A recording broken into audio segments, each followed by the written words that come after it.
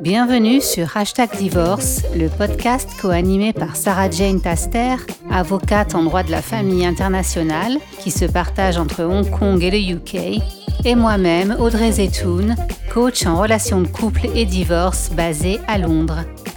Si vous souhaitez en savoir plus sur ce que nous faisons en dehors de ce podcast, rendez-vous sur nos sites audreyzcoaching.com et tasterfamilylaw.co.uk.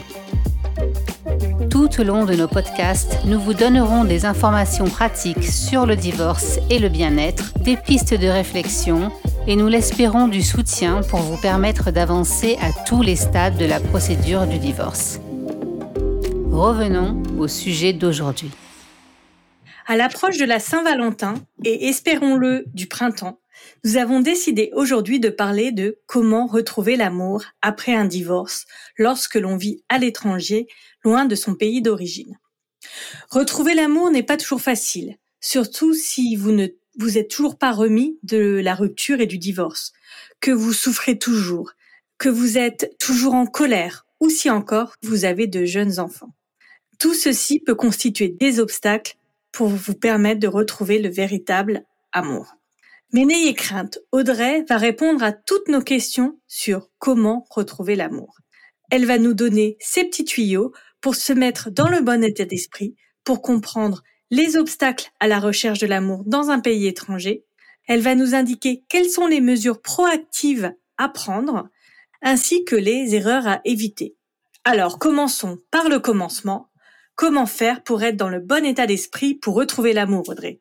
Nous comparons souvent un divorce à la mort, ce qui signifie que lorsqu'un divorce, nous devons pouvoir faire le deuil de la relation. Est-ce le cas, Audrey ? Est-ce que tu peux nous en dire un peu plus ? Merci Sarah Jane, merci pour cette introduction. Oui, effectivement.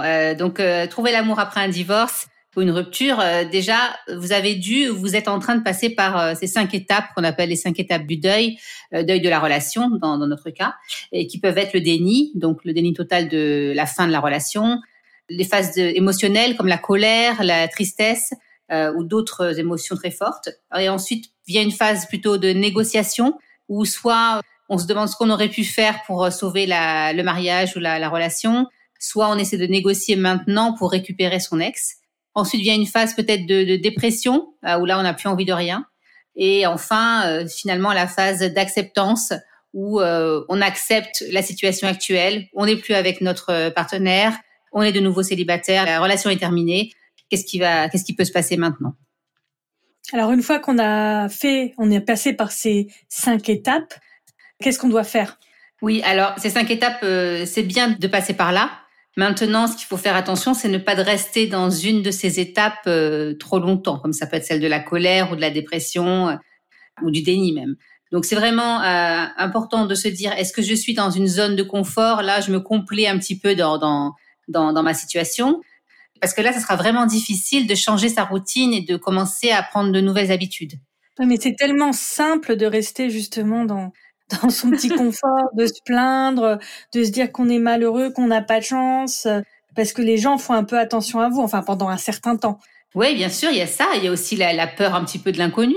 Si on a été longtemps avec une personne, c'est difficile de remettre tout en question, de se dire maintenant, il faut que je change complètement de vie, il faut que je crée de nouvelles habitudes. Mais donc, ce que je propose, oui, créez-vous une nouvelle routine, mais essayez de vous challenger un petit peu chaque jour, chaque semaine, d'avoir fait quelque chose que vous ne faisiez pas avant, tout en restant dans cette zone, dans ces étapes, commencez un petit peu à vous en sortir. Donc en fait, en gros, il faut sortir de sa zone de confort, mais ça se fait pas d'un coup, ça se fait progressivement. Ça peut même se commencer alors même qu'on est encore dans l'une des étapes du deuil. Oui, et puis bien sûr, c'est un processus qui est long et c'est bien d'en être conscient. Donc déjà d'en être conscient qu'il y a un processus, que vous allez avoir des étapes à passer.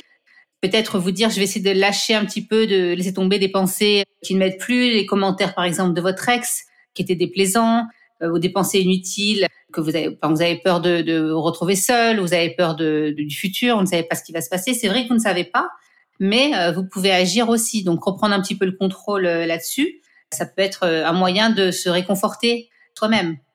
Donc il faut se détacher du passé, que ça soit, comme tu dis, ce que disait l'ex, mais aussi ce que l'on faisait, des choses que l'on faisait par le passé, qu'il faut arrêter de faire, et donc se tourner vers le futur.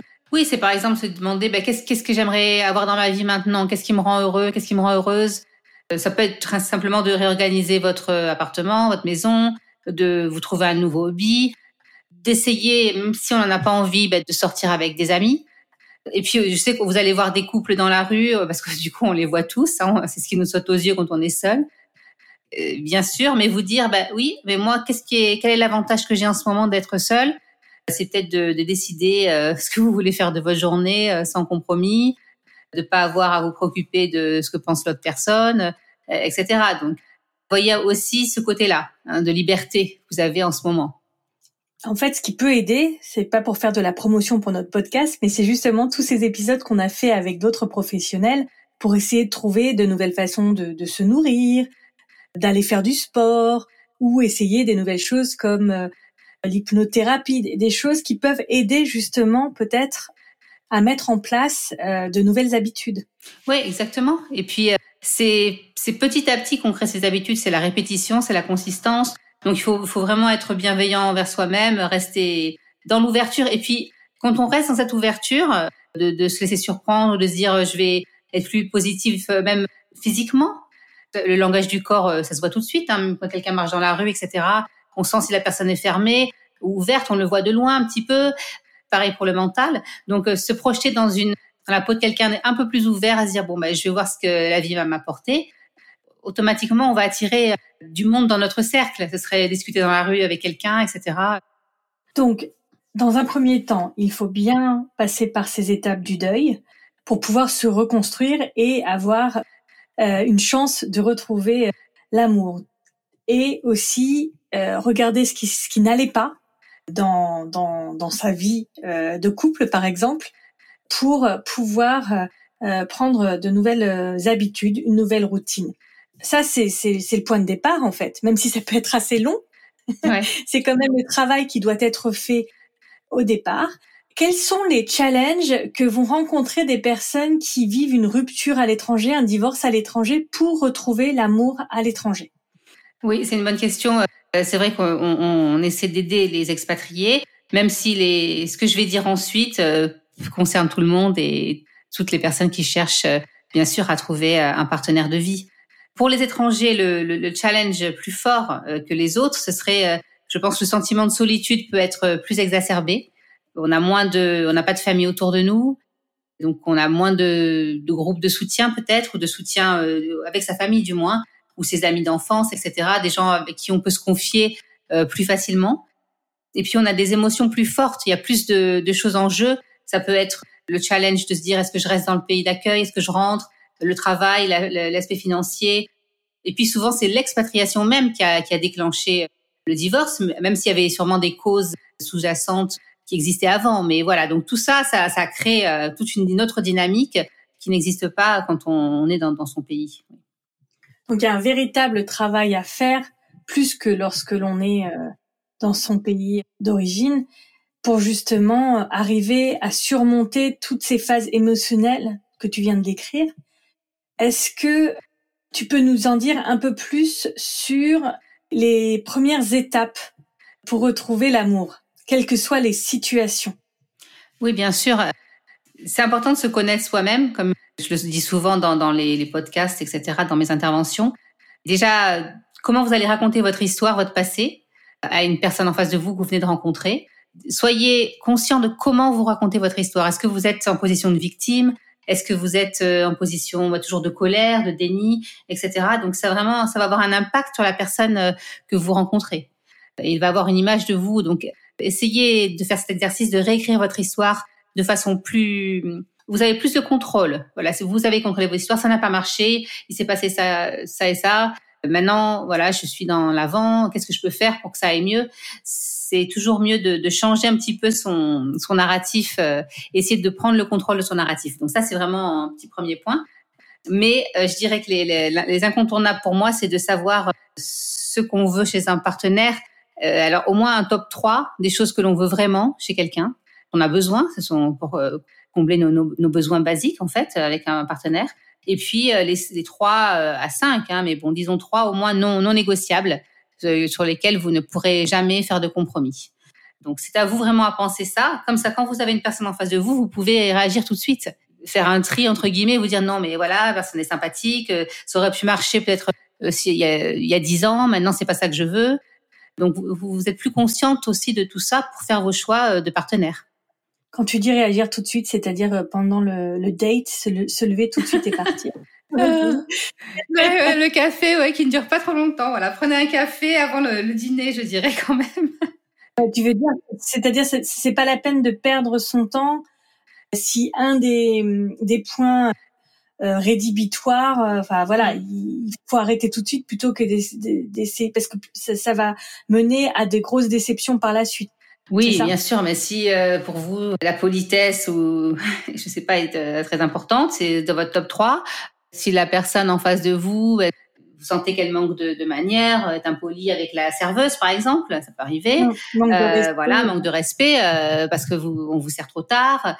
Ça peut être une mise en situation aussi. Donc là, tout de suite, oui, la personne a peut-être toutes les autres choses que vous voulez, mais elle n'a pas cet aspect-là. Si pour vous, c'est non négociable. Vous finissez votre boisson, votre café, et puis vous remerciez, puis vous partez. Vous n'êtes pas. C'est pour ça que je recommande toujours, si vous voyez quelqu'un que vous ne connaissez pas en blind date ou en internet dating, de vraiment prendre quelque chose de rapide, un café plus qu'un dîner pour commencer. Ouais, c'est mieux. Et donc, est-ce qu'il y a d'autres choses dans ces étapes pour être en condition pour trouver l'amour? Pour savoir tout ça, quel est vraiment ton top 3, parce qu'on pourrait avoir une liste interminable. Il y a des gens qui sont très exigeants. Très exigeants. Et puis c'est vrai qu'on aime tous peut-être l'honnêteté, la politesse, bien sûr. Mais vraiment, pour arriver à ça, c'est important de se connaître soi-même, reprendre confiance en qui on est, ce qu'on veut maintenant, qui on est devenu. Et quand on se connaît, on sait plus ce qu'on veut et ce qu'on ne veut pas. Donc ça va nous aider à filtrer, pour parler un petit peu grossièrement, à filtrer les personnes qui peuvent rentrer dans notre cercle et se dire non mais cette personne ça n'ira pas, même si vous l'appréciez. C'est juste que ça n'ira pas au tenté de votre vie. Donc se connaître soi-même, reprendre confiance et avoir une vision à long terme, connaître ses valeurs, ses buts. Ça a l'air de rien, mais c'est ça qui va déterminer que vous allez en face tout de suite savoir si la personne, enfin tout de suite au moins, si c'est valable de continuer à connaître cette personne. Voilà. D'accord, donc pour résumer, le jour où on va pour son premier rendez-vous ou un rendez-vous, il faut d'abord être très positif dans sa façon d'être et dans sa façon de se présenter. Par exemple, si on va être négatif sur la rupture et sur son divorce, ça va peut-être faire peur à la personne qu'on a en face de soi.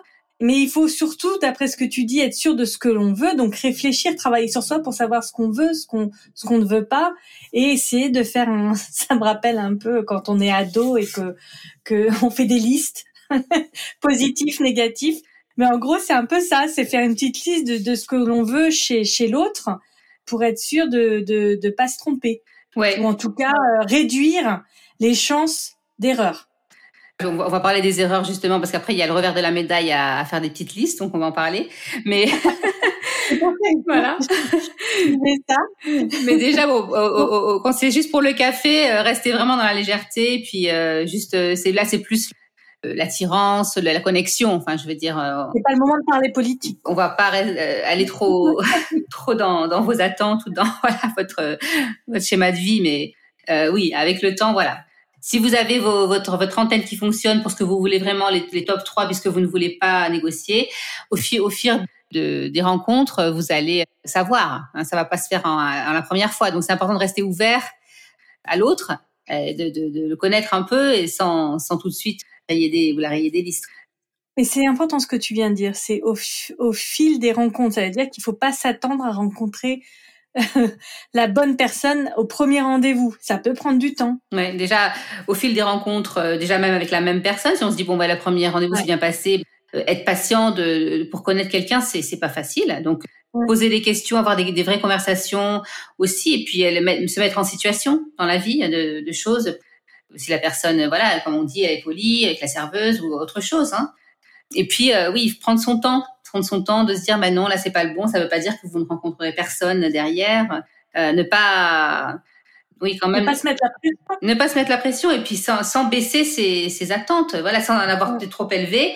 Mais si vous avez 3 choses incontournables et qu'elles sont raisonnables, que vous avez fait votre travail sur vous, vous pouvez essayer d'attendre de rencontrer la personne qui a ces qualités.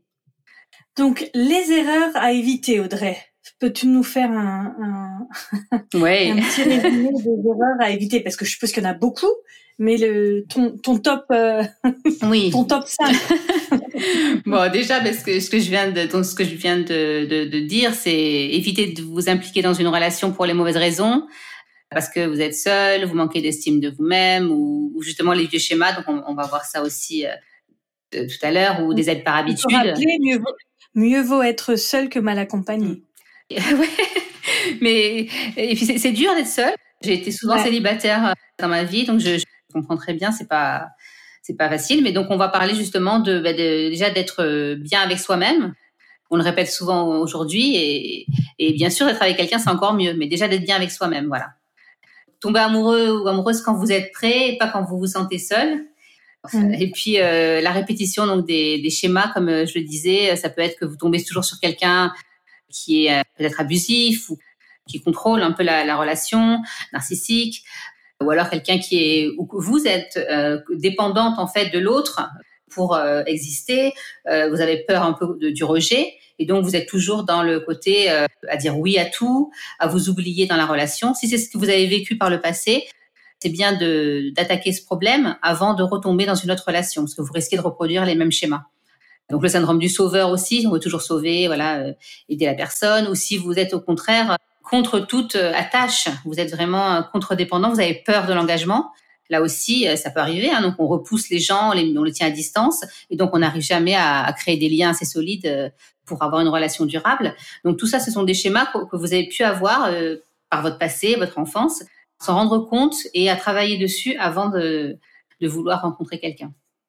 Et puis, il y a un dernier point. Alors, c'est dont je parlais tout à l'heure, ce sont les attentes, les exigences trop élevées. Donc, souvent, si on veut trop de choses de l'autre personne, on risque de passer à côté de belles opportunités, de belles rencontres, en rayant la personne trop rapidement. Donc, ayez votre top 3 aligné avec vos valeurs. C'est pour ça qu'il faut aussi se connaître ses valeurs. Mais après, laissez-vous surprendre. On sait jamais. Peut-être que vous allez voir quelqu'un, vous dites c'était pas du tout ce que j'avais imaginé comme personne dans ma tête. Et puis finalement, on s'entend bien, c'est facile, tout marche. Voilà, avoir un petit top 3, mais soyez ouverts quand même à d'autres choses. L'ouverture, c'est hyper important dans ce que tu dis. C'est se laisser surprendre, c'est aussi profiter de ce chemin de rencontres, de découvertes. Je sais que le dating world, c'est pas le monde du dating, c'est pas facile, c'est cruel, ça peut être cruel, mais vous pouvez aussi profitez de ce moment pour vous connaître vous aussi un peu mieux, parce qu'au fur et à mesure que vous allez avoir des refus, vous allez dire non, c'est pas le bon, vous allez du coup savoir plus facilement quand la bonne personne va arriver en face de vous. Donc c'est important ce travail aussi de rencontre. Oui, donc en fait, dans les erreurs à éviter, il y a quand même beaucoup de travail sur soi. Ouais, c'est pas facile ce que je dis, c'est pas fun. C'est vrai, En fait, c'est dans la continuité, puisqu'on a commencé avec le travail sur soi pour se remettre de la relation, faire toutes les étapes du deuil et se remettre en question, en fait, et se détacher du passé. Et là, ça se rapproche, mais c'est plutôt dans l'optique, une fois que tu rencontres quelqu'un, voir ce que tu peux accepter, ne pas accepter, et éviter de reproduire les erreurs du passé, en fait. Oui, et après ça peut venir très vite, parce que automatiquement vous allez refuser des personnes abusives, vous allez tout de suite les repérer, donc vous n'allez pas tomber dans ce schéma, et vous allez voir quelqu'un qui est plus équilibré, qui peut-être lui aussi a fait un travail sur lui-même, ou qui tout simplement équilibré de nature, et donc quelqu'un qui est plus aligné avec vos valeurs. Tout de suite cette personne vous allez dire tiens oui, je veux bien te revoir. C'est souvent ce qu'on va choisir au départ qui va faire la différence. Donc, quelles sont les questions qu'il faut se poser quand on est dans cette démarche-là? Ouais, mais surtout quand on se dit je vais pas rencontrer, ou j'arriverai pas, ou alors qu'on rencontre mais rien qui va.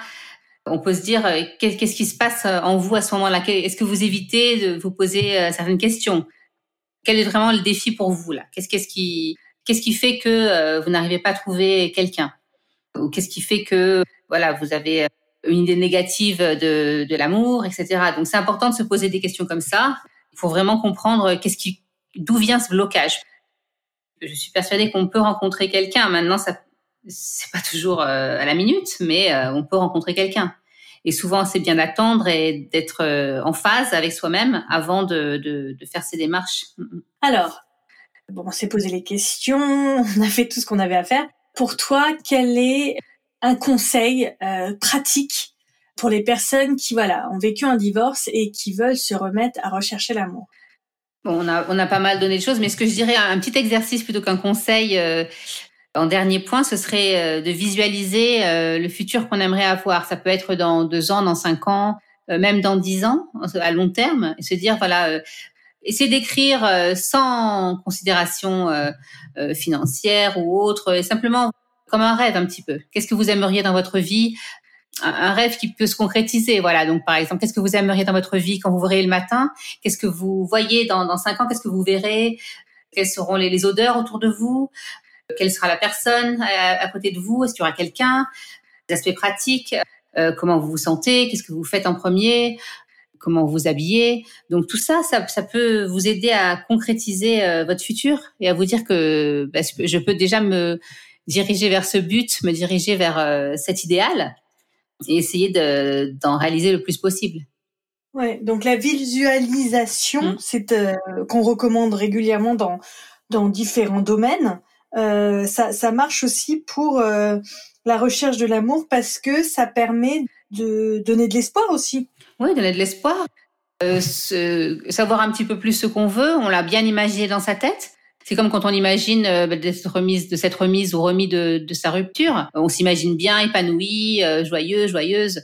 Bon, c'est pareil, c'est ce même travail de visualisation. Quand vous voulez monter un business, etc., on visualise la réussite. C'est un peu ça, voilà. Et tous les matins, vous pouvez visualiser, prendre 2-3 minutes, l'écrire aussi, écrire votre vision, et après la relire le lendemain et la relire le matin, le soir. Ça renforce la confiance que c'est ça que vous voulez, puis ça vous aide à tenir le cap. Quelque chose dont on a oublié de parler, c'est justement quand on parle de visualisation, c'est d'autant plus important quand on est à l'étranger et qu'on va rencontrer un nouveau partenaire, c'est d'avoir les mêmes objectifs. C'est ça, les mêmes projets plutôt.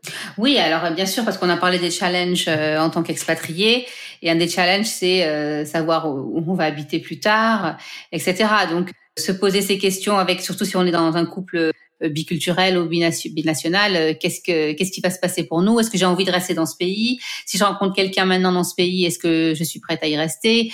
Quels peuvent être les compromis de l'un et de l'autre ? Est-ce que j'ai envie de rentrer dans mon pays d'origine ? Voilà, donc toutes ces questions, si vous ne les avez pas les réponses, ça va être dur de vous engager avec quelqu'un, ou alors d'en discuter avec la personne et de vous dire, moi c'est ça que je veux, ou idéalement, en numéro 2, je peux éventuellement envisager de rester dans ce pays, mais voilà, il y a certaines conditions, donc c'est bien d'en discuter aussi. C'est pas à la première rencontre, mais ça peut être une discussion importante pour envisager la suite et savoir si vous pouvez être ensemble sur le long terme. Audrey, le mot de la fin, qu'est-ce que tu voudrais rajouter ? Déjà, de profiter, comme on dit en anglais, enjoy the process. Profiter de ce processus, déjà de vous dire, de rencontrer quelqu'un, de repenser à vous, de vous gâter, de prendre soin de vous, ça fait aussi partie de ça. Et puis vous dire qu'il y a seulement 10% de notre bonheur qui vient des facteurs extérieurs. Donc je trouve que, comme je le disais, ce travail, c'est être suffisamment heureux tout seul, même si s'épanouir aussi avec quelqu'un, c'est important. Mais déjà d'être suffisamment heureux tout seul et sans compter sur votre prochaine relation pour vous apporter 100% du bonheur. Merci Audrey pour toutes ces précisions. J'espère que cela vous sera utile. En tout cas, moi, j'ai appris beaucoup de choses sur comment retrouver l'amour et le travail que ça implique. J'ai l'impression qu'il faut quand même prendre du temps et être patient et ne pas se mettre trop de pression. Merci beaucoup Audrey.